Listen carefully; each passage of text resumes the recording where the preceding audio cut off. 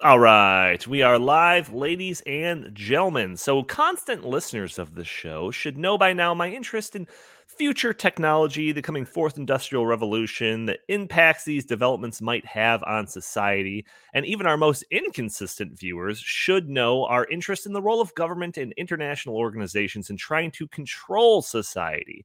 We have a number of stories we're going to discuss today that relate to these topics. Also, later in the show, we are going to be joined by Michael Ashley. He is the author of the new book, Neuromind, Triumphing Over Technological Tyranny. He's going to be joining us to talk about the potential future we seem to be headed towards.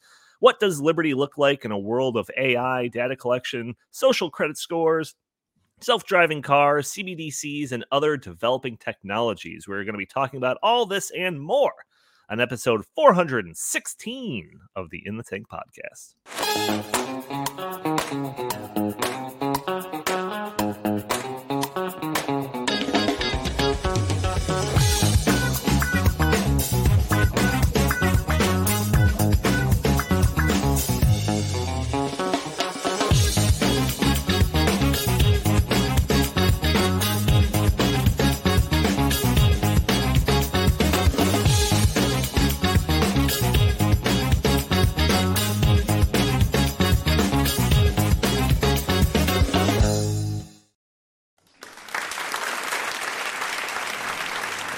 Thank you, everybody. Thank you. As always, I am your host, Donald Kendall. Joining me today, I've got Jim Lakely, VP of the Heartland Institute. How are you doing today, good sir? I'm doing just great. Yeah, I almost wore a hoodie today because, apparently wearing hoodies and shorts and sneakers is now acceptable dress code in the United States Senate. But I just really couldn't bring myself to dishonor the show. So I just went with kind of casual and not a bad looking shirt, I suppose. But there will be no hoodies here until maybe next week to make another joke about it. Yeah, I was going to show up just wearing a bathrobe, but I don't know. I'll save that for when I have to testify in front of Congress. Also joining us, we have Chris Talgo, editorial director here at the Heartland Institute. How are you doing today, good sir? Well, I have a question for Jim because he sets all of our office rules and policies. Yeah. Since you can now wear basketball shorts and T-shirts to the Senate, can I come in and wear my PJs and just whatever I feel like? It's a good question. No, you cannot. Right. Collared shirts are preferred. It actually reminds me. It's comfort discrimination, Jim. The Heartland Institute has a more strict dress code than Congress. In the United States Senate, that's true. Yeah, it actually reminds me. I gave a talk on climate change at a high school once, a couple times actually. And you arrive at the high school, and I was actually flabbergasted that a good quarter of the kids were walking around in literally their pajamas and slippers all day in the school. I mean, I couldn't believe it. I mean, I'm old. You guys all know how old I am, super old. But when I was a kid, when I was first in school, you could wear jeans. But there was at least some sort of a dress code. I mean, kids walking around schools in literally their pajamas, I just think is absolutely ridiculous. And to have, John Fetterman being able to walk around on the Senate floor in his hoodie and shorts and ratty sneakers. I mean, it's absurd. And it shows, I mean, if he doesn't want to be a senator, if he doesn't want to dress in a suit, even though it's an ill-fitting one, the one he had on, it looked like it was, it was like 7 sizes too big, even for a guy who's as big as Frankenstein and Lurch put together. But, if you don't want to comport yourself as a United States senator should and show the respect to the institution and to your constituents and to the entire country, then maybe you shouldn't run for Senate in the first place. I don't know. I don't know why I'm so hung up on it, but it's just kind of nuts. When was the last time you went to like a Walmart? The dress code there. Well, I mean, I don't think they allow you. I don't think they allow you in the store if you're wearing a shirt. That's true. All right, audio-only listeners that are catching the show probably on a Friday or later, do a couple of things for us. One, why don't you leave a review for us on iTunes? It'd be greatly appreciated. Also, you could, join us a day earlier at Thursdays at noon Central Time, where we are live streaming on Facebook and YouTube and Twitter and Rumble. And you can join the conversation, throw your comments and questions in the chat. Maybe we'll show your comment on the screen. Maybe we'll address your questions on the fly.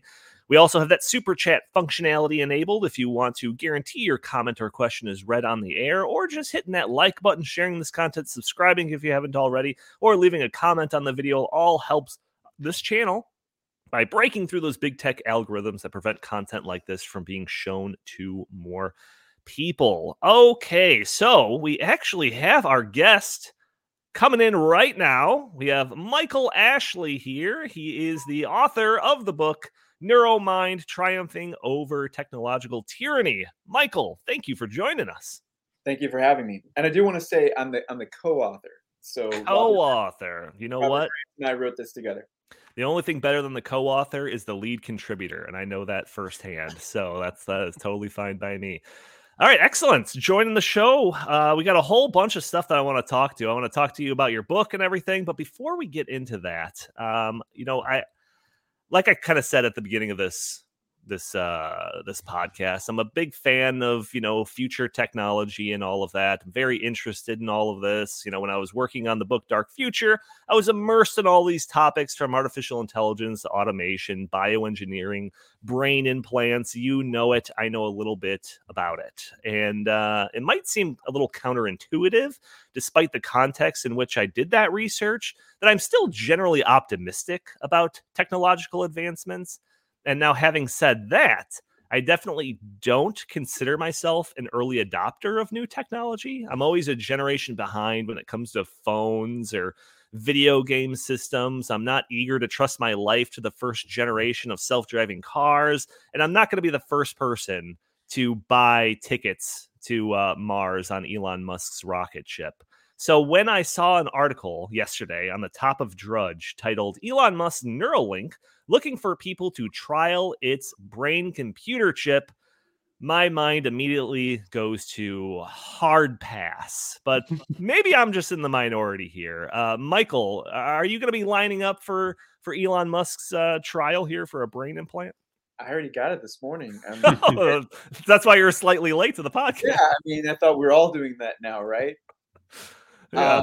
Well, I think anyone who is not only creating Neuralink, who not only is a World Economic Forum global young leader, whose grandfather was the head of the Canadian Technocratic Party, who has said he wants to create an all-in-one app just like WeChat. I mean, why shouldn't we trust him to put an implant in our brains? Yeah, it's a very good question. I know that Chris, he was a late adopter to the cell phone, so I can't imagine that you're going to be first in line for this brain implant technology. Well, Donnie, I don't think so, because I did a little bit of research on this yesterday, and they were doing lots of experiments on them with monkeys, and many of the monkeys died. So I don't know how the FDA gave him approval for this, considering the fact that it could actually kill its user. Well, I'm kind of shocked, actually. You gotta break a couple of eggs to make an omelet, right, Jim? I mean, come on, you're gonna be first in line. I know you. You're the guy that's hip and needs to be in with the in crowd, so you're gonna be the first one to get this. Actually, the first in line should be John Fetterman. It certainly would probably boost his brain capacity, considering he's still not fully recovered from a stroke that he had. But well, I'm actually curious, and maybe Andy can bring the story up here. What is this neural chip supposed to actually do? What is the benefit of it? Does it give you super intelligence? Or does it allow you to? It's supposed to allow you to control a keyboard or a device through your thoughts. So for people with paralysis or ALS or some of those other ailments who can't actually, use their limbs to, do things, it supposedly is going to allow them. So, I mean, Donnie, to be honest, after I read, some stories on this yesterday, and I was not very impressed at, where it's at yet. I kind of was thinking it was going to be more in line with, it could you could download programs into your brain and all that kind of stuff. But apparently, that's only the Matrix. So yeah, it would be cool if I could just download and become a jujitsu master or something like that. But, I know how to fly in a helicopter now. Right. Exactly. Yeah. I mean, I've done a lot of looking into these neurochip type things, and most of them, while they have these kind of far off, like in the future, they'll be able to do X, Y, and Z. All of these kind of first generation, first round of all of this has a lot of kind of medical ailments kind of in mind when they're trying to, kind of get this to be used by the public. So Chris mentioned, this round here, this particular story is talking about, people with ALS and paralysis and spinal cord injuries, and basically enable them to manipulate a cursor or a smartphone just with their thoughts. And, you could just imagine the practical applications of that. And there's a couple of other things out there. One that has to do with like regulating seizures and people that have conditions with seizures, and regulating other neural activity in your mind and all of that. But, I think that we aren't that far off from technology. I mean, they've already been talks about stuff with this sort of technology that would like disable or enable certain parts of your brain to enhance performance in certain tasks.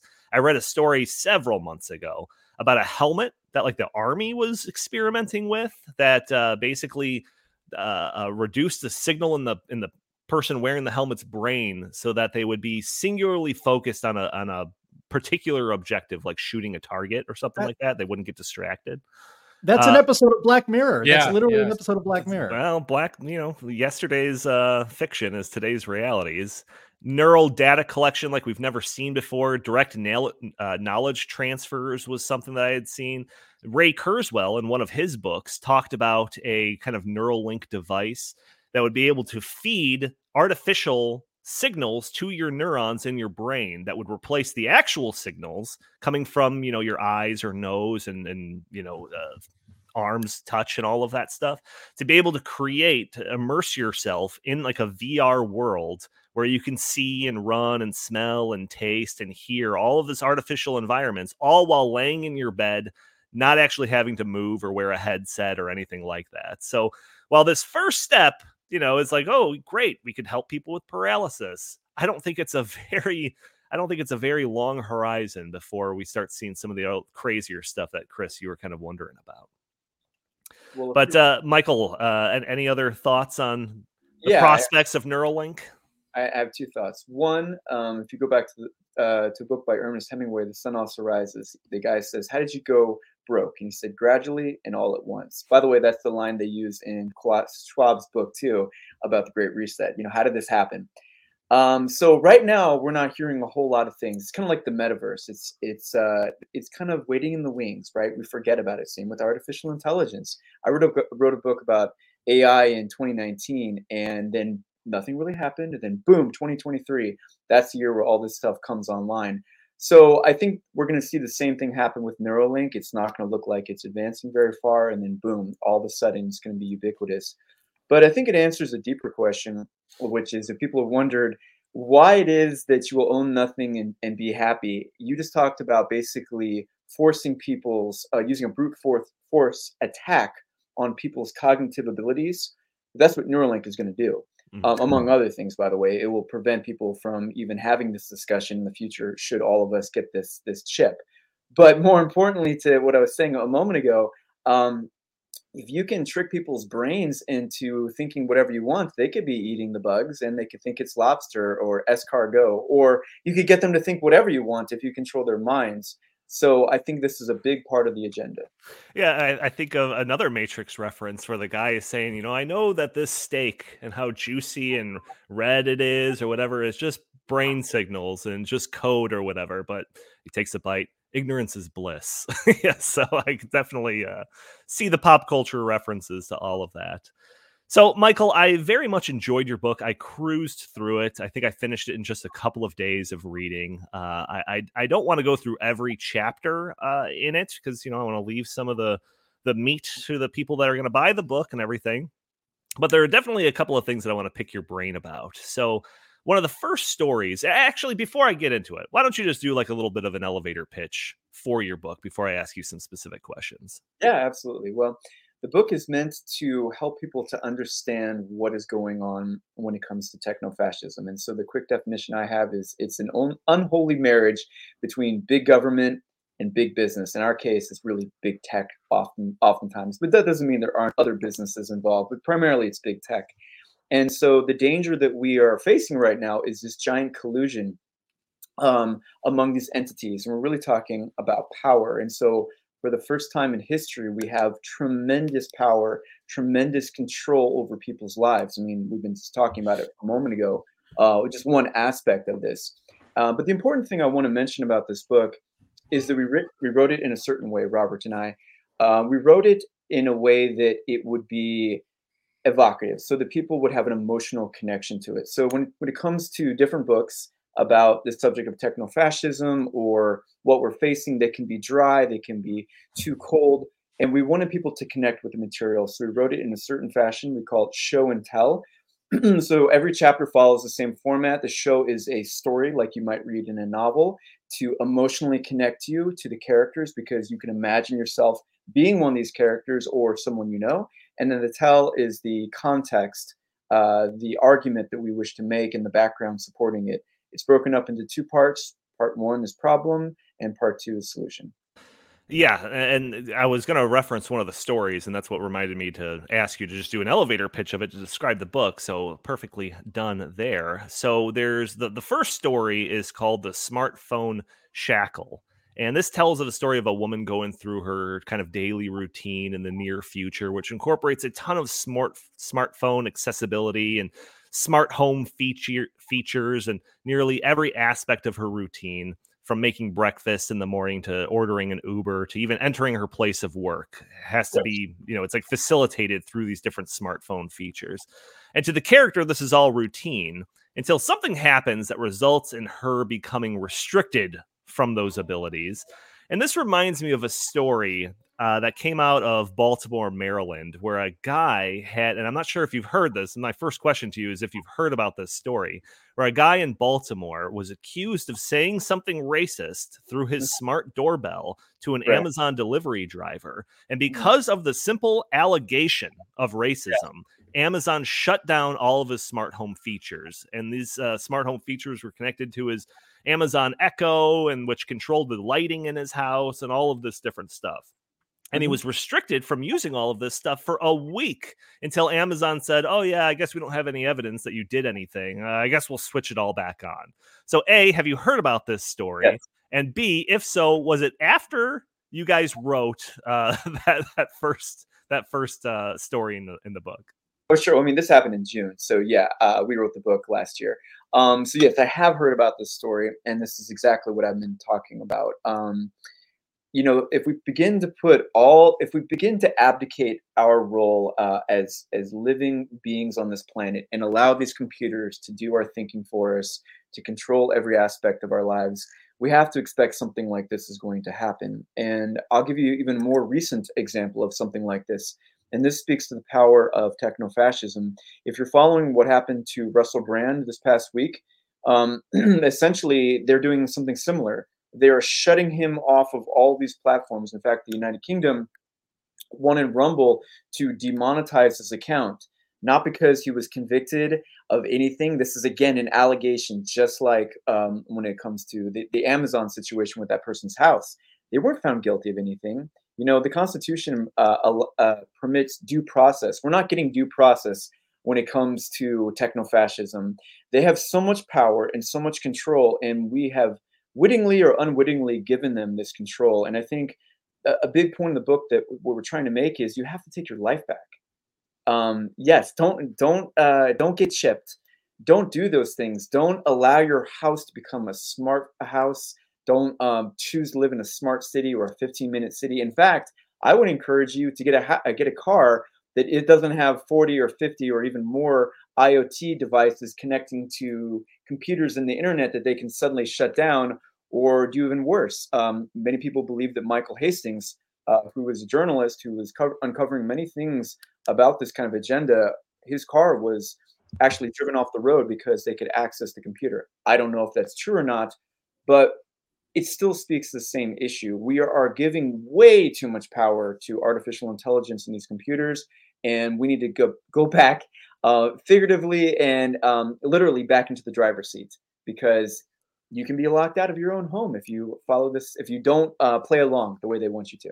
Yeah, Jim, have you heard of that story, the Baltimore one, where the guy getting locked out of his smart home? And again, I say it was after an allegation of racism. And I was just thinking, like, even if it was like flat out racism, not that I condone racism or whatever, but like, is that enough of a justification for them to be like, you know what, this way that you're living in your house, no, we're just gonna shut it all off? Like, it just seems like an crazy amount of power in the hands of these corporations that run all of these services that we pay for. Sure, it's justification. You volunteered to have a powerful corporate entity that, as you should know by now, is very woke and does not, does not value freedom, your privacy. I mean, look, I have family members who have an Alexa in their house, and I've visited those family members, and I've heard Alexa just kind of pipe up, went non-prompted because of something somebody said in the.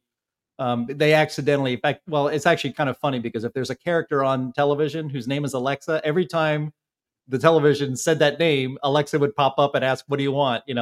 So obviously proof that Alexa, that these Internet of Things, this IoT, Alexa is always on and always listening. And in fact, your phone probably is too, and it might not be as obvious, but that's happening as well. But if you allow these corporate entities that kind of access to your life, um, I mean, obviously this should not have happened to this guy, but I don't have a whole lot of sympathy for him actually, because you Wait. volunteered for this sort of thing. You don't need Alexa in your house. You don't need to ask Okay, all right. Siri Well, let me all ask these you this. questions. Wait, hang on, But Chris. of course, they would abuse their corporate power in this way because it is just one in a long line of corporate entities, from YouTube to Twitter before Elon Musk bought it, to punish any quote unquote wrong think, and anyone who just who deviates from the corporate narrative that they're all bought in on.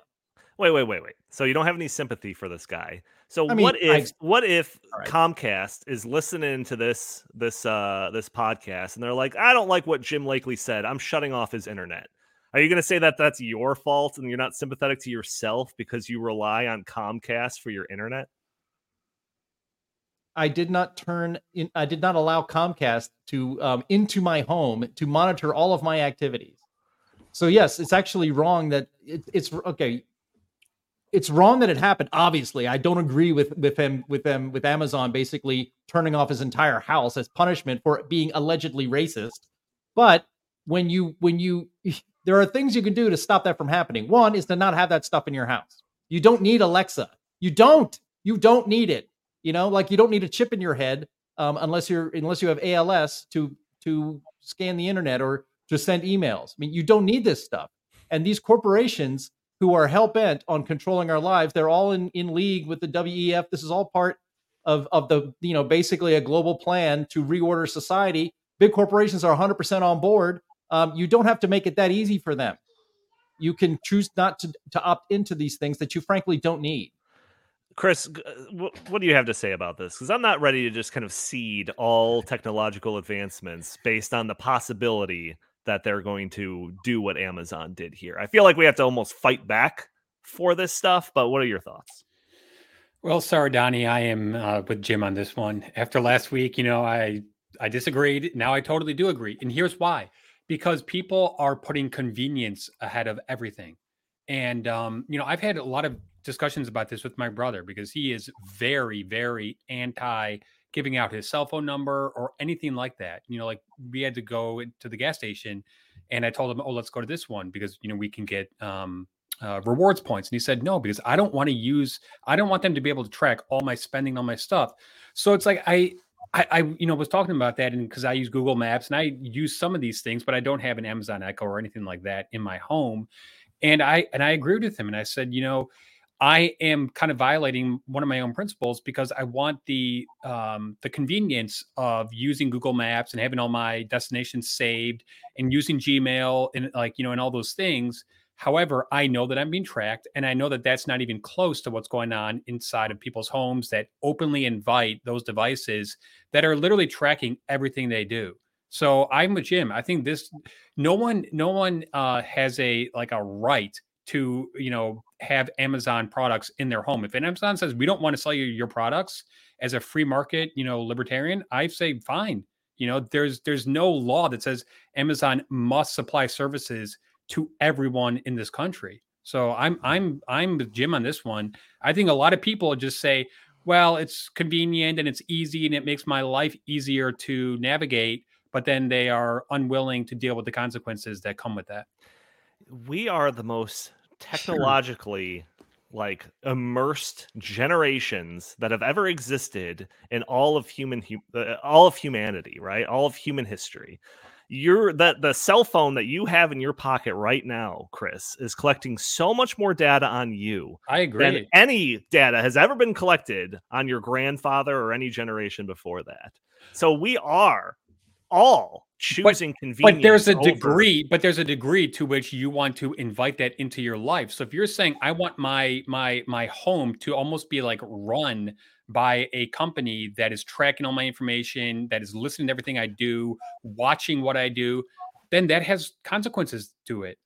And if one of those consequences is that woke company like Amazon says, well, if we don't like what you're saying inside of your home, then we're not going to offer our services to you, then so be it.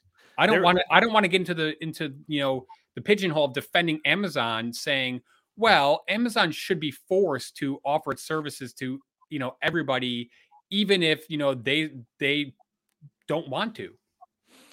There was somebody came on this show. I forgot who it was. Maybe it was Jim that was saying it. I don't know. But what's that like super popular show that's got like Kevin Costner on it? It takes place in like the Yellowstone. Yellowstone. The prequel to that.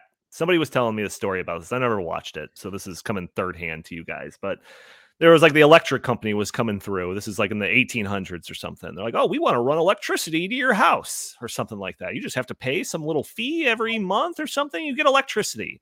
And the guy was like, so you're telling me that the electric company, whoever's supplying, gets to like control how I live and they can shut it off and, charge me what they will and all of that stuff. The guy's like, well, yeah. It's just like, no, bugger off or something along those lines. And like, that's what you guys are talking about right now. That's what it seems like to me. It's like back in that day where you'd be like, nope, no electricity. That's how they control you.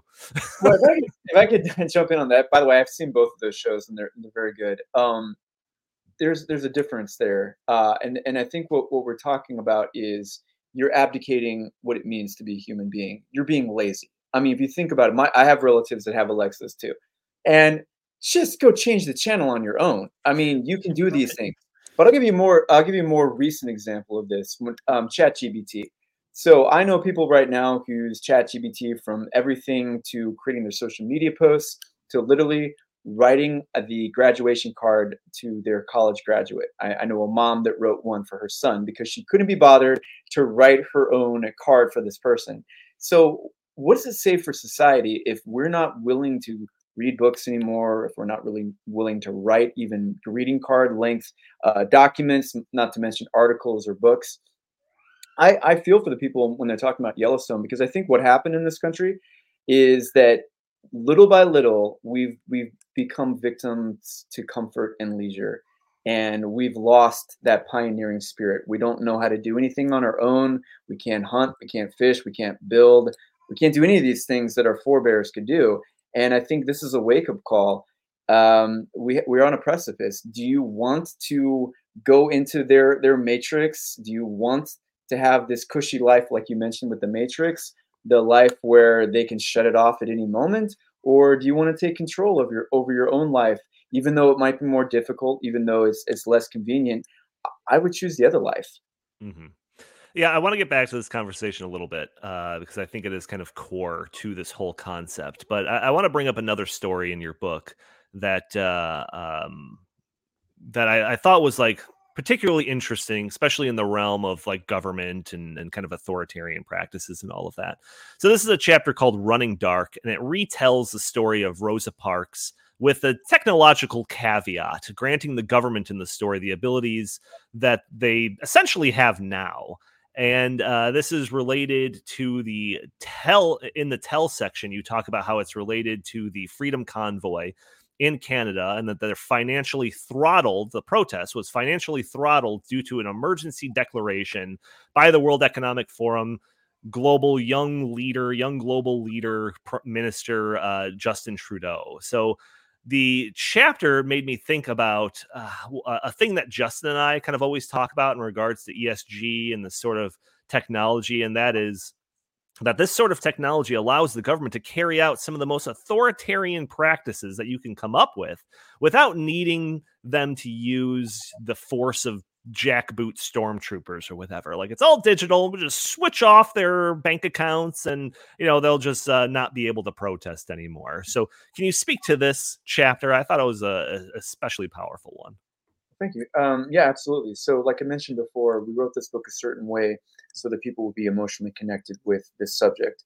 And most of us are familiar with the story of Rosa Parks, that she was unwilling to give up her seat on the bus because back in those days, Black people had to sit in the back of the bus and white people had to sit in the front. But the story that we're not, the second part of the story that we're not as familiar with is what happened afterwards, and that was the leaders of this movement in Montgomery, Alabama, approached Rosa Parks, and they asked her and others to be the face of this movement, where they would divest, where they would boycott, they would stop going to white-owned restaurants that treated them subhuman. They would stop buying bus tickets where they were forced to the back of the bus. And in the story that we tell, it picks up that day after. And so Rosa Parks goes with her friends, they're also Black, and they go to a gas station. And when they try to pay for the gas, their cash disappears into thin air. And they notice this is happening to the Black couple next to them as well. They're trying to also pay money at a Black-owned gas station, and the money disappears. When they go to the town, they see the same thing is happening, but it's even more chaotic and it's more scaled. And so all the restaurants there, the black patrons, when they try to pay their money to their Black server, the money disappears, and then eventually even the money in the vaults of the Black-owned banks disappear. And what we were trying to convey, Robert and I, was the idea that the civil rights that we enjoy so much, that came out of the 1960s, if the government at the time, or the powers that be within that government, had the power to shut off people's access to money, which they were using as a political weapon, they would have done it. Of course, they couldn't, because we didn't have electronic payment back then, and so they could not do that. But I want people to understand what is possible in right now, and of course what they're trying to do in the future, and that is central bank digital currencies. And so the idea is, not only do they want to debank you, deplatform you, but they want you to actually use their digital dollars. And so what I always say to people is that these are programmable instruments of money. If they don't want you to spend money on something because of your carbon footprint, or if they don't want you to go to an event because it's being headlined by someone that they don't like, your money will no longer work. And so if we expect to continue to have this republic, we have to shut this down. We have to stop them from using these powers of technology. Yeah, I mean, Chris, you and I have had countless conversations about this type of thing, and just the absolute control that kind of comes along with this technology, and just ESG. And I've talked about ESG a billion times on this podcast, but like that program, that system in itself would be impossible if it weren't for all the digitization of everything, the technology and whatever. But like authoritarian governments throughout history would just drool over the tools that our governments have now, and their ability to kind of control society and all of that. So what are your thoughts about this in general? And, how escapable is that? I guess you could turn off your cell phone, but you can't really turn off the government. What do you think? Well, I think that's one of the big differences. So the Amazon example that we cited was a private company. You have choice. You don't have to do business with that private company. But in order to live in the United States, you have to be able to use money. So if the government were to say, we're going to roll out this CBDC, and from now on, all transactions are going to be, digitized, and we're going to be able to track them and program that and all that stuff. I mean, that would be, so blatantly unconstitutional, and an infringement of, Bill of Rights and just our civil liberties. I couldn't even imagine that the American people would go along with that in general. So I think that that's just a very different example here. I hope I obviously, we're well aware that the government wants to roll this out. They're doing a bunch of pilot programs and stuff, and we're seeing it already happen in other countries. I just hope that the American people reject it.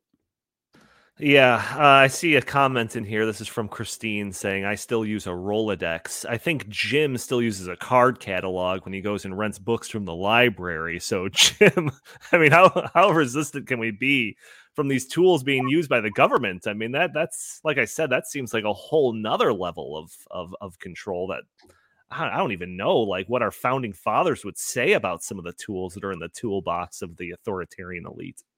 Yeah, well, one of our viewers, female KC Royals fan, notes that if you want to go to a baseball game, you basically have to use a digital ticket. You know, I go to a baseball. I go on a baseball trip with my old college buddies every year, and we buy the tickets in advance. And then one guy buys the tickets and then sends them to everybody on their phone. They log in, they get it, so we have the tickets weeks in advance.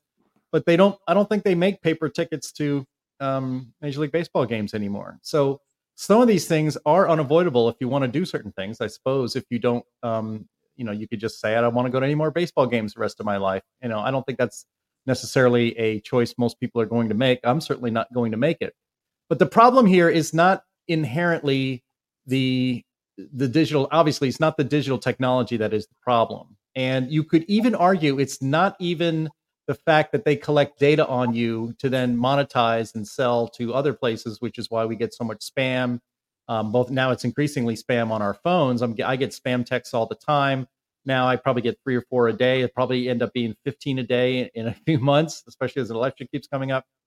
So that's a trade-off that people have made and people understand it. In fact, that's the entire business model of Facebook, at least it was. And Europe's making that increasingly more difficult for them to actually monetize. The problem comes in when these corporations, in league with government, but often on their own, decide to act in fascistic manners, in that they figure, we have this information, we have this power. It would be irresponsible for us to not use it to make a better world. It would be irresponsible for Amazon not to punish a racist by turning off his ability to control his house that he voluntarily gave them.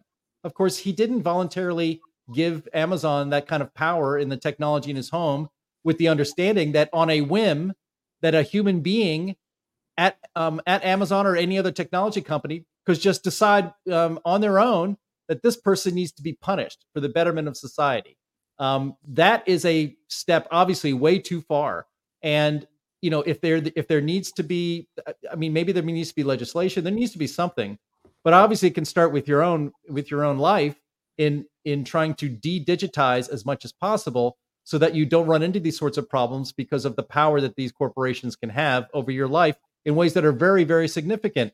This is why a lot of people don't have so-called smart thermostats in their homes.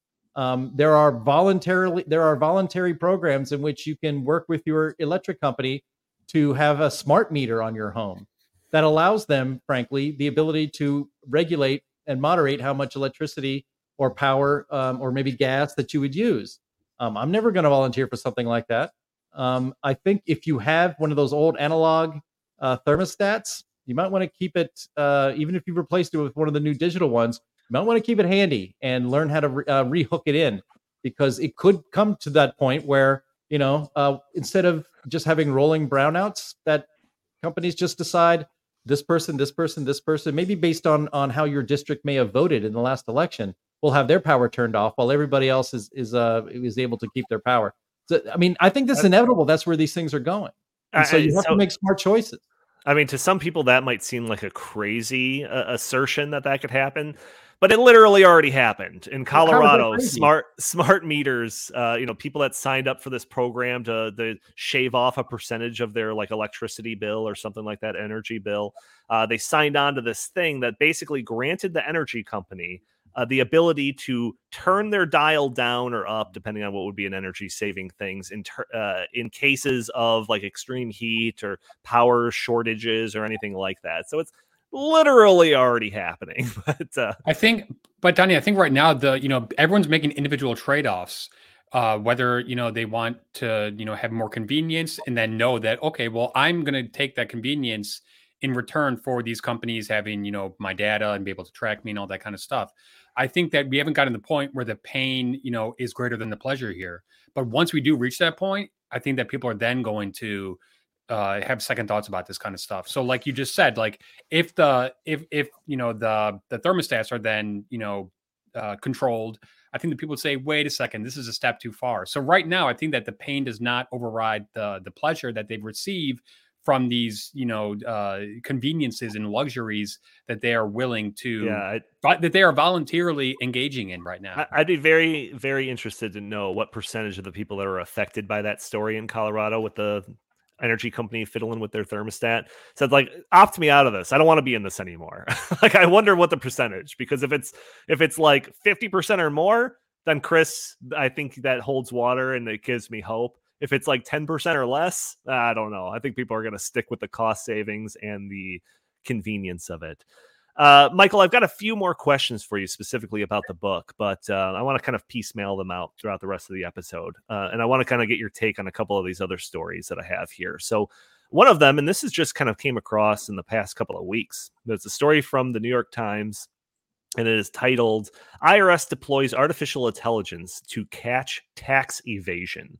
So reading from the New York Times article, it says the Internal Revenue Service has started using artificial intelligence to investigate tax evasion of multi-billion-dollar partnerships as it looks for ways to better policy hedge funds. I think that was a typo on my part. Private equity better groups. police. Better police, hedge funds, private equity groups, real estate investors, and large law firms. IRS Commissioner Daniel Werfel explains that artificial intelligence is helping the IRS identify patterns and trends, giving the agency greater confidence that it can find where larger partnerships are shielding income. That is leading to kinds of major audits that the IRS might not have previously tackled. So the article further states that the agency would be opening tax examinations into 75 of the nation's largest partnerships by the end of the month. So, Michael, I mean, come on. We don't want hedge funds to get away with tax evasion. This use of the artificial intelligence by the IRS should be applauded by all, should it not? 100%, right? Except for the fact that I don't think they're going after the rich people. They say they're going to do that, but let's remember what the ability of AI is. I mean, what it really excels at doing is taking a lot of unstructured or structured data, stuff that no normal human being or even a team of human beings could ever go through at any time, and then to find patterns. And so you let it loose now after the Biden administration gave billions and billions of dollars to the IRS to revamp its ability to do these things. And so it's natural that they would do something like this. Of course, I think in the same way we've been talking about with all of these articles or media hits, they will present it a certain way. So going back to Elon Musk for just a moment, there's a reason why he talks about using Neuralink for people that have disabilities or diseases, right? We begin with the positive use case. So when the New York Times is framing it, they're going to say they're going after these greedy investors and these hedge funds. Of course they are, but we know the truth, what they're really doing with this. And so this is yet another tool in which it can be weaponized against the people. It's not hard to imagine that in the same way they went after Matt Taibbi, who's famous for the Twitter files, the IRS showed up at his door for questioning what was going on. Again, going back to the collusion between big tech and big government, for his efforts to disclose what was going on, how the US government was putting pressure on social media companies for a certain narrative. The IRS went after him. And so I think we're going to see more and more of this as AI gets stronger and better able to reveal these kind of patterns. Yeah, Jim, I mean, I feel like this is the ultimate, like, camel's nose under the tent type of scenario here, where it's, oh, no, we're just going to use this technology to go after billionaire hedge funds. And surely we'd never use this technology to audit every single person or business out there to ensure that every penny that's owed to the government is paid in full. No. It's just the billionaires we're going after. And remember, like, that time, that distant past time of like 6 months ago, where we were concerned about how the passing of the Inflation Reduction Act and how it was like going to potentially hire on like 80,000 new IRS agents in those good old days where we were worried about humans. Well, now in the, coming potential dark future, artificial intelligence could do the detailed job of millions of IRS agents in a fraction of the time. They can sift through mountains of financial and tax data in minutes. What do you think about this story? Well, yeah, I mean, the first thing I thought of is like, hey, didn't we just hire 87,000 new IRS agents? Why the hell do we need to have them using AI to figure out? Because AI can't use a gun yet. Yeah, right. Yeah, very soon. Yeah, they need door knockers, right? Yeah, we'll get AI that is going to work with the neural chip in a IRS agent's brain to get him to pull out his weapon and raid your home, I suppose. I don't know. But look, the idea that you need AI to, again, as Michael pointed out, what it's really good at is finding patterns in huge amounts of data and information. The problem here is that the IRS, as noted on this podcast, and everyone listening here knows, tends to be weaponized against people and organizations that the regime in power considers a threat. Which is why Matt Taibbi had his house knock on the door from the IRS the morning before he was to testify in front of Congress. Wow, that's just a coincidence. Mm-hmm. And it will be just a coincidence that artificial intelligence will start finding, actually you could have a wonderful dual purpose. This is how wonderful AI will work if you are interested in abusing the power of government to punish your political enemies. You can use AI to scour channels like YouTube and find problematic podcasts like this, get the names of those people, look on all of their social media posts. So you can have AI scour Twitter and Facebook to find and to identify enemies of the regime. And then you can have AI go through all of their any and all financial information that you might be able to find online, whether it's how much stuff they're buying on Amazon or charitable donations in places like GoFundMe and things like that. And then, of course, go through all of their tax data. And it's the ability of bureaucrats with ill intent to unleash the borrowed power of the government on political enemies is already out of hand.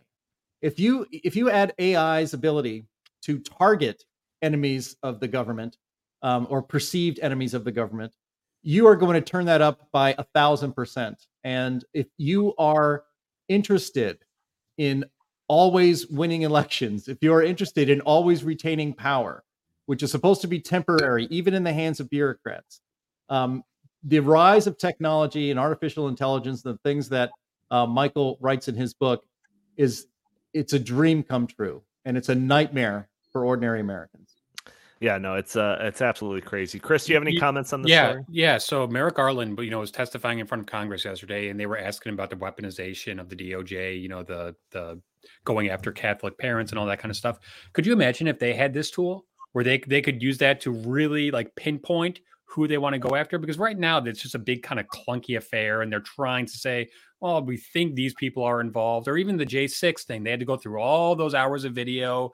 They had to try to, use other data points from banks and such to determine who was where and when.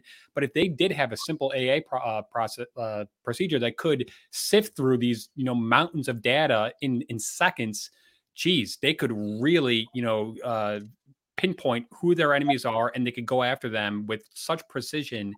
And that is very, very scary because in the past, whether it's Stalin, whether it's Hitler, whether it's any authoritarian regime, the Castros in Cuba, everything was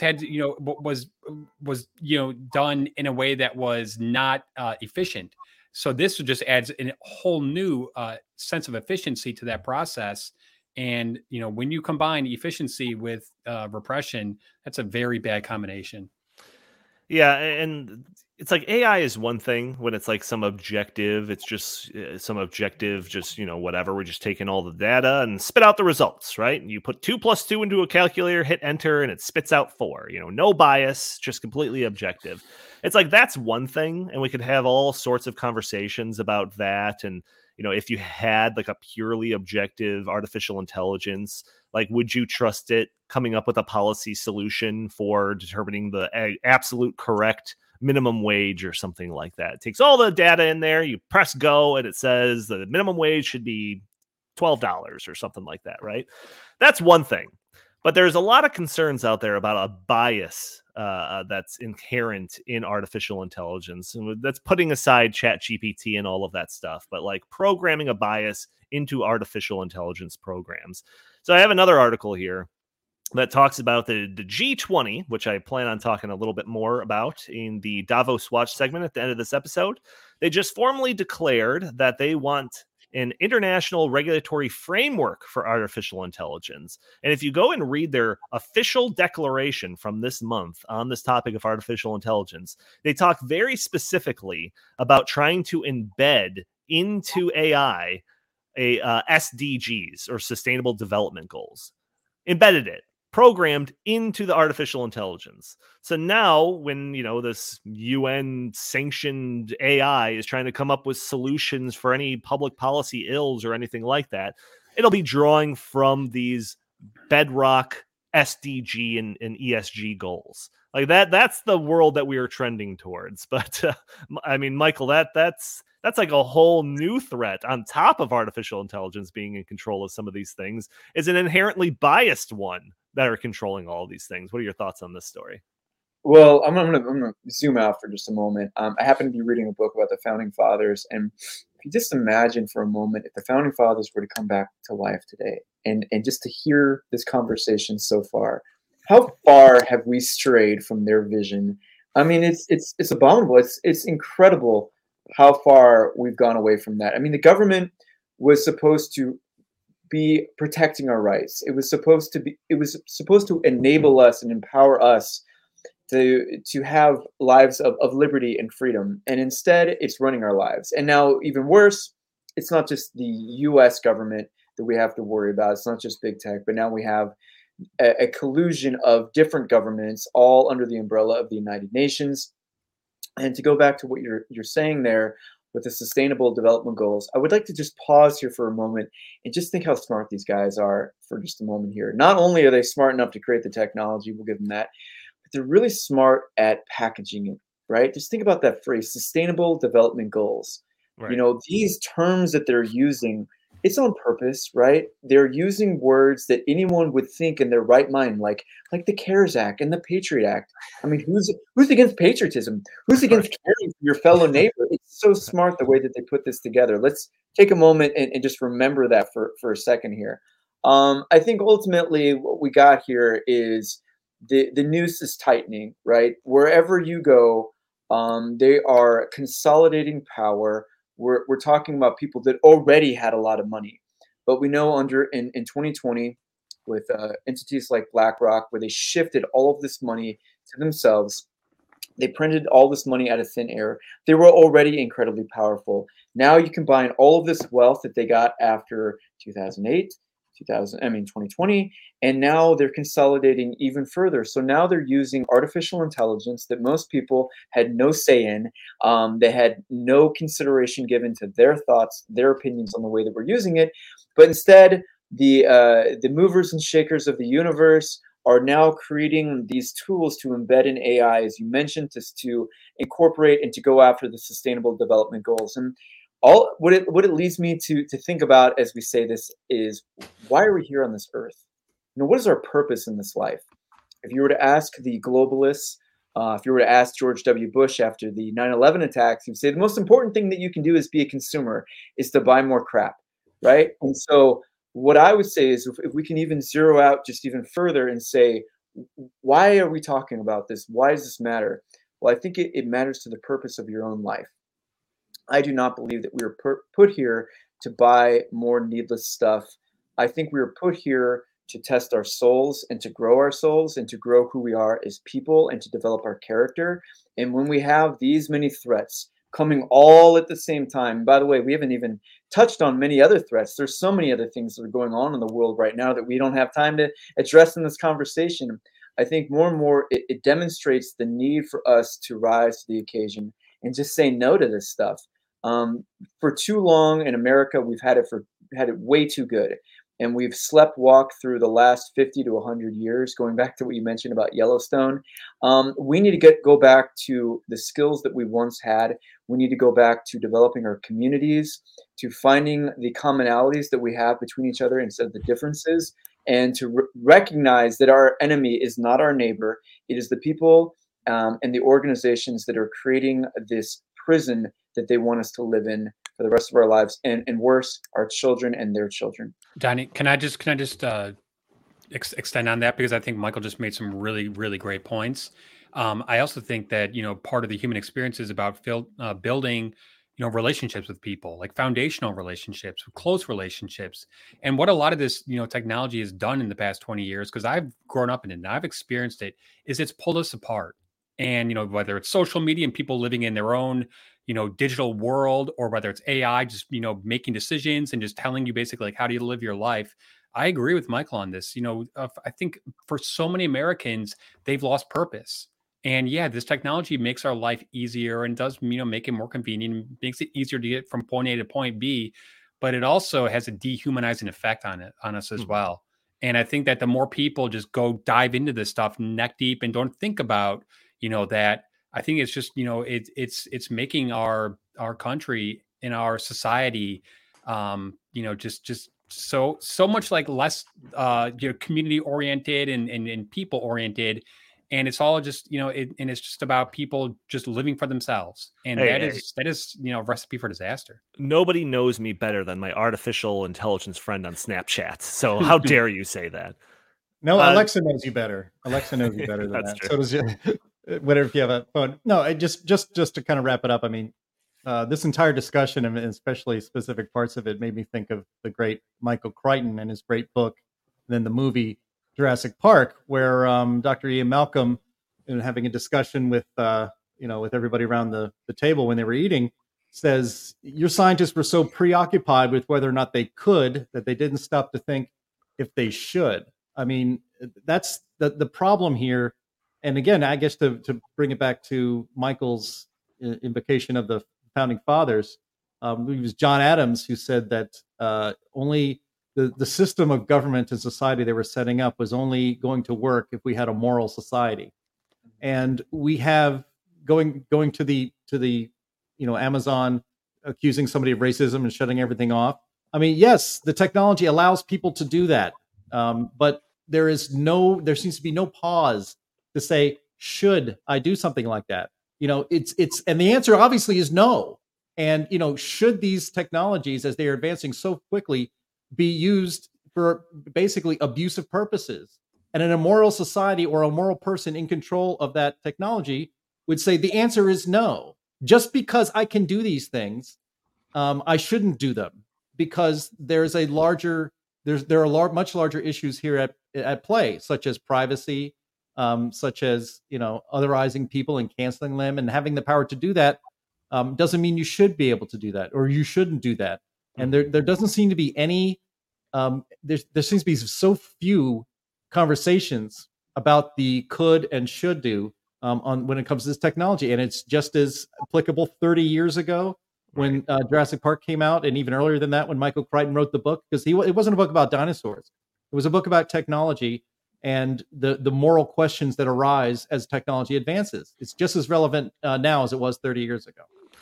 Yeah, absolutely. Michael, I have another question for you about the book, but I'm going to save it till after I do the newest episode of Davos Watch. So if we have the bumper music ready, let's go ahead and hit that.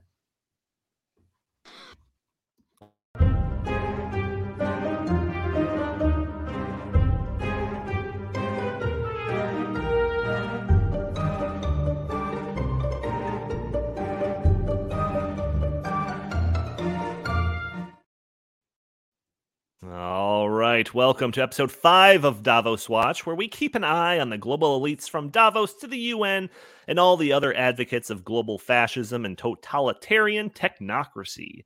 So this week, our story comes to my attention from the G20's released policy recommendations document they released after the summit wrapped. The G20, as I explained in the previous episode of Davos Watch, is an international forum for economic cooperation and policy coordination composed of the world's major economies. They meet annually to coordinate and discuss issues relating to financial stability, trade issues, climate change, or things that are generally global in scope. Agreements are struck, goals are often set, and policy recommendations are published. And this year, the policy recommendations were particularly interesting because they called for a digital ID system as well as a digital financial system that would both help facilitate a move towards a central bank-backed digital currency.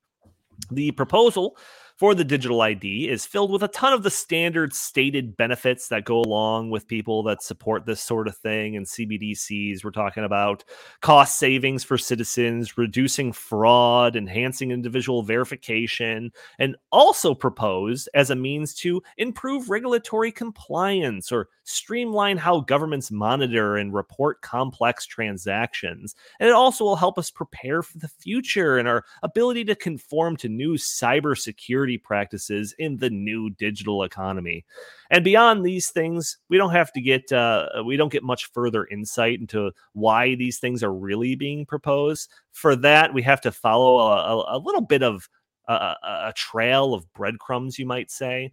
So back in 2018, a similar plan for a digital ID was proposed by the Canadian Bankers Association in a paper titled Canada's Digital ID Future, a Federated Approach. In this paper, the authors lay out how an ideal digital ID system would be federated, meaning a person's electronic identity and attributes are stored across distinct but linked identity management systems. So you might have identification as it pertains to your state ID or your driver's license or healthcare services or taxes or financial systems. Under a federated system, you would have one ID that links together all of this information.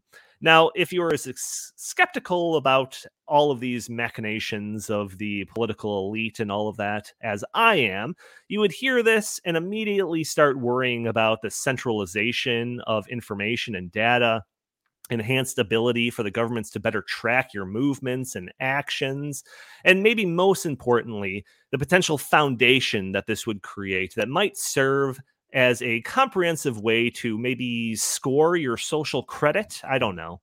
The paper by the Canadian Bankers Association came out just 2 years after the release of a similar paper produced by the World Economic Forum titled A Blueprint for Digital Identity. This paper is much longer and much more comprehensive, and it takes into account input from a whole host of Great Reset and ESG supporters, including MasterCard and the Bill and Melinda Gates Foundation and JP Morgan Chase and Morgan Stanley. And Andy, if you have that up on the screen, page 12, you can actually see a nice cross-section of all the different people that had input into this World Economic Forum report. It's basically every bank and every credit. That's the page right there. Scroll up a little bit there, and you could just see all the people that have input into the potential digital ID system that we might all once have to operate under. So this paper goes through the details of creating a digital ID system while also pointing out the potential pitfalls. One of those pitfalls being stakeholder rejection.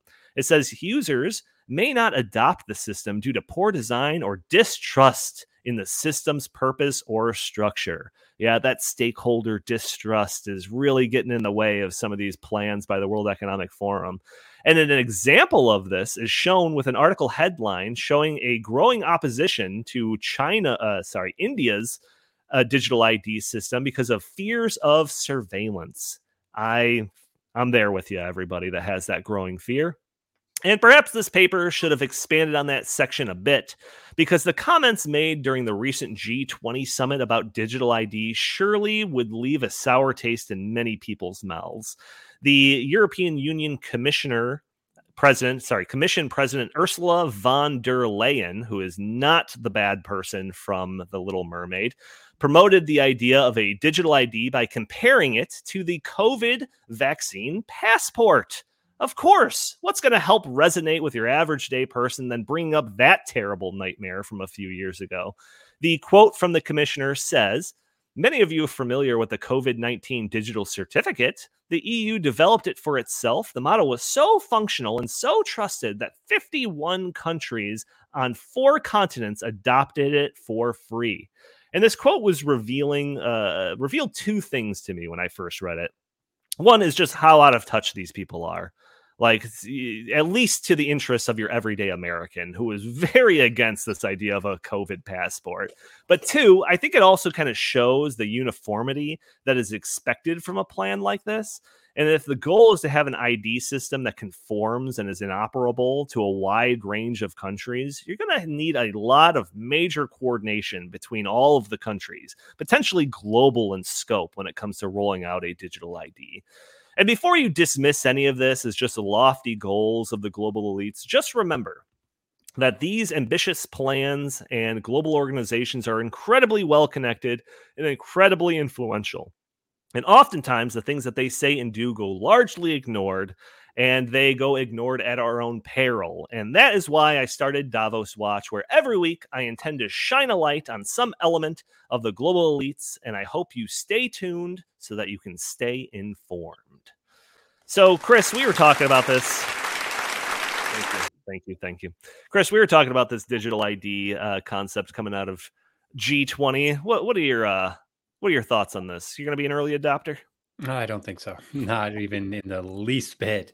Well, first of all, I'm a little skeptical that it would actually work, considering I remember back when Obamacare was rolled out and they tried to launch a website that you could go and sign up for it, and it took months, and it was just a complete and utter train wreck. So if they can't even make a portal for you to sign up for 3 different healthcare plans, I find it pretty, I don't think it's going to be very functional for them to develop a giant database that has everyone's, personal info in one centralized location. He's a lion, dog-faced pony soldier. Although I do think that this is something that they would absolutely love to do, because it would give them so much more control and so much more ability to track. Right now we've got a bunch of different databases, most are at the state level, the driver's licenses and that kind of thing. But there really is no just one central hub that, you can go and really track everyone all at once. If everyone was forced to possess a digital ID, that would just be a total game changer. And it would be a game changer much, for the worse. Yeah, I mean, Michael, when I read it, it seems like this is the foundation for a CBDC type system. I mean, if you're going to be tracking the actions of people and all of these things that we're talking about, the data collection on it is inherent. Whether it's Netflix just trying to figure out what type of shows that you like, or Google figuring out kind of where you like to go in your routines when it comes to the music you listen to. And sometimes it pops up like, oh, you're probably driving from home. You want to listen to some music, stuff like that. But it's all decentralized. All that data is owned by separate entities. And I just look at this and it's just like, yeah, this, like, if you were trying to come up with like a Dr. Evil idea of just like having collecting all the data on everybody and having it in one centralized location, this is what you would do. Are your thoughts kind of in line with me or no? 100%. That's why we made it one of the last chapters of the book. Essentially, we called it, everything 9/11. Basically, it was Cyber 911. Excuse me. Total 911. I know your book better than you. Was it Total 911? Okay. Well, originally that's the way I called it, Cyber 911. Anyway, but what I want to say, thank you. I'm glad that you read it that closely. Is it goes back to something that Jim mentioned a moment ago. Yes, if this is their dream come true, of course, more data, more stuff for them to analyze, more ways to track you, all of that stuff. I won't disagree with that. But let's go back how to deal with this problem. And I think it does go back to what Jim was mentioning. It goes back to our founding fathers. The way that you keep a republic is based on the people and their integrity and their morals. And it's no accident that they are rolling out this stuff at the same time that society has collapsed in a lot of ways. There's this weird YouTube video I found yesterday, and it will show people, I don't know how they did this, but you can watch people grocery shopping in 1991. You can watch them interacting in a McDonald's in the early 80s. I don't know if you've seen this. I just happened to see it yesterday. And what I found myself mesmerized by it and just thinking how weird it is. It's a different way of time travel. You get to kind of observe it as this other party, and you get to see how people used to behave. Spoiler alert, we've fallen very far from the mark. And this was all on purpose, right? So we've got many agendas competing at once. One that we haven't talked about is education. And so whether it's John Dewey and the New School or the progressives, they spent a long time, more than 100 years, not only dumbing us down, but removing God and removing our sense of community from schools. And so nowadays, our students are indoctrinated. They're indoctrinated to think a certain way. I think for too long, we've focused exclusively on the issue of college, and that's important too, in terms of how colleges indoctrinate our young people especially. But it goes back to elementary school as well. We're spending, I think it's average 16,000 hours between kindergarten to college, before you go to college there. You're You're spending all this time there and you're being indoctrinated. Well, you're not learning anything about God's love for you, about the ways that we're connected, about your divine purpose. Instead, you're made to believe that you're some sort of widget. And it's natural for some sort of widget to be analyzed, to be inspected, to be nudged, for their behavior to be changed. If you subscribe to these views, if you fall for the propaganda and for the ways in which they are wholesale leading you down a path, then that will be our reality. But if we want to turn this around, we have to change our culture in this country. We have to change it around the world. But because America exports our culture to all of the other countries in the world, and because America is founded upon an ideal and an idea, we need to go back to that idea. And we need to especially spend the time to teach. There you are, finding that video. We need to go back and we need to teach our young people to have the values. They contributed and built this country and sustained it for at least 100 or 50 years or so before they really began wrecking it. And so what I mean by that is we spend so much time worrying about the next thing, the next technological development, the next way that they're going to spy on us, the next way that they're going to steal our information. Okay, that's important. But I think we should spend more time on fixing ourselves culturally, creating a nation of autodidacts. And what I mean by that is someone that does their own research, creating a nation of people that is bound by integrity, that we wouldn't do these things to each other if given the opportunity, because ultimately it comes down to our choices. We have a choice in this life, and we can choose not to adhere to their system. We can choose to raise our children differently and say no to their agenda. You know, Donnie, can I just make one quick comment on that? A couple of weeks ago, my brother and I, we went and played golf at a golf course almost in Iowa. And, afterwards, we went and had some dinner in the town. And one of the things that struck me so much was how polite everyone was, how much everyone was actually just willing to talk, and how much more personal everyone at the entire place was, as opposed to, in the suburbs of Chicago and going to downtown Chicago, where no one looks at you in the face. Everyone is just, everyone almost looks at you as transactional. And it's just such a different way of life. And I think to some degree that is because in places like, this town that I went to, it was much less technology oriented. And it seemed like it was just much more simple, down to earth people. And, they had much more respect for one another. It was such a different atmosphere. And I mean, I just, when Michael talks about, grocery shopping, 30 years ago, I mean, I can just even tell you, like, going to the grocery store now, everyone's on their phones. Everyone's just looking out for me, me, me. Sometimes when I stand in the self-checkout line, and if someone's only got, one or two items, sure, go ahead. That just doesn't exist anymore. And it's just, I do wonder if technology has some some role in that. And that we're all just so obsessed with keeping up and, with the next, like Michael said, the next thing, that we've forgotten our humanity. Oh, and yeah, that is a very sad state of affairs. I think COVID really kind of drove a nail into that idea too, where now we are all conditioned to look at everybody as a potential threat that we couldn't even become 6 feet close to, without the fear of getting some terminal illness or something like that. Mm-hmm. Yeah, I mean, Michael's 100% right. I want to thank him again for being on the show. It was fantastic having you contribute, and definitely check out his book. But he's right. I mean, it's the human connection, it's the sense of community, and you're right too, Donnie. I think COVID drove really drove home the idea that, or convinced people that we don't need each other. We do need each other, and we need to trust each other.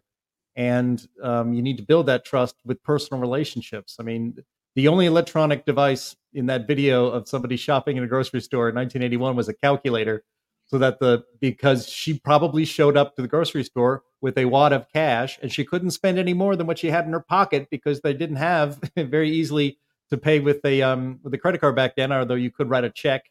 You still see very old ladies writing checks at the grocery store these days. Very rare, but I've seen it once a year or so. But it's that personal connection, and technology wants to separate us.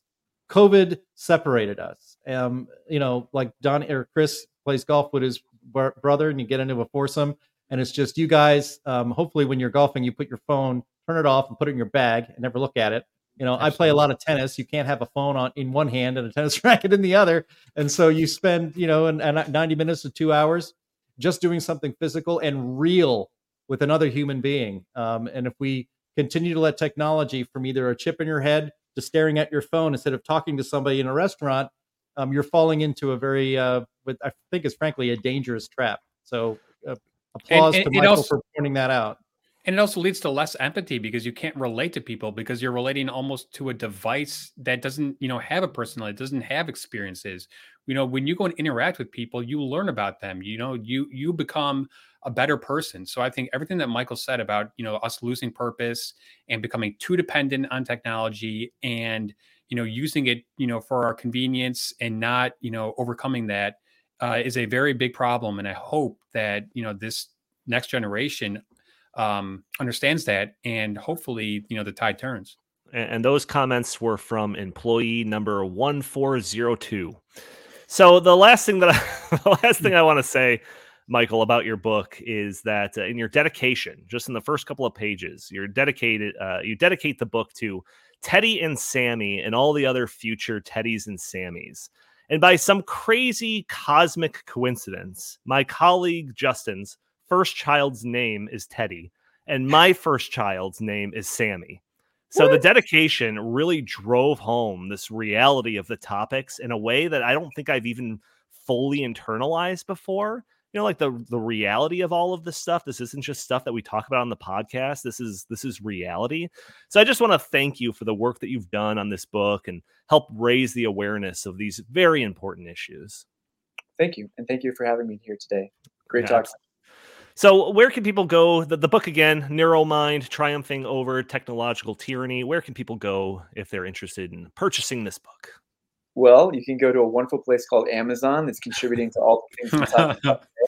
They might turn off your lights if you buy it from them, but it's yeah. Walk out to a physical bookstore and get it, and pay cash. There you go. Actually, you know what? We're in 60 Hudson News bookstores across the nation. So if you're in an airport and it happens to have a Hudson News, buy it from them, or I'll be on the highway selling them. I'm just kidding. Avoid Amazon, but I think go there, please. If you want to check me out, you can go to my website, michaelashleypublishing.com, but feel free to also pick up the book, please. All right, fantastic. And that's going to do it for this week's episode of the In the Tank podcast. I want to thank everybody for tuning in for this week's episode. Tune in every week for a new episode. If you're an audio-only listener that is catching the show on a Friday or later, feel free to write us a review on iTunes. It'd be greatly appreciated. Or you can join us live, where we are live streaming on YouTube and Rumble and Facebook and Twitter every Thursday at noon Central Time. You can also follow us on Twitter at InTheTankPod, or send us your comments and suggestions for the show by emailing us at inthetankpodcast@gmail.com. Jim Lakely, where can the fine people find you? At J Lakely on Twitter, at Heartland Inst on Twitter, and always visit heartland.org. Fantastic. Chris Talgo, what do you have to pitch today? Heartland.org. Please go check out the opinion section. We got a bunch of new great stories and op-eds up there, including one by Heartland President James Taylor about New England hurricanes and how they are not increasing. Fantastic. I highly recommend it. And Michael Ashley, thank you once again for joining us. I think it was a wonderful episode. Thank you all. All right. Thank you all for tuning in. We will talk to you next week.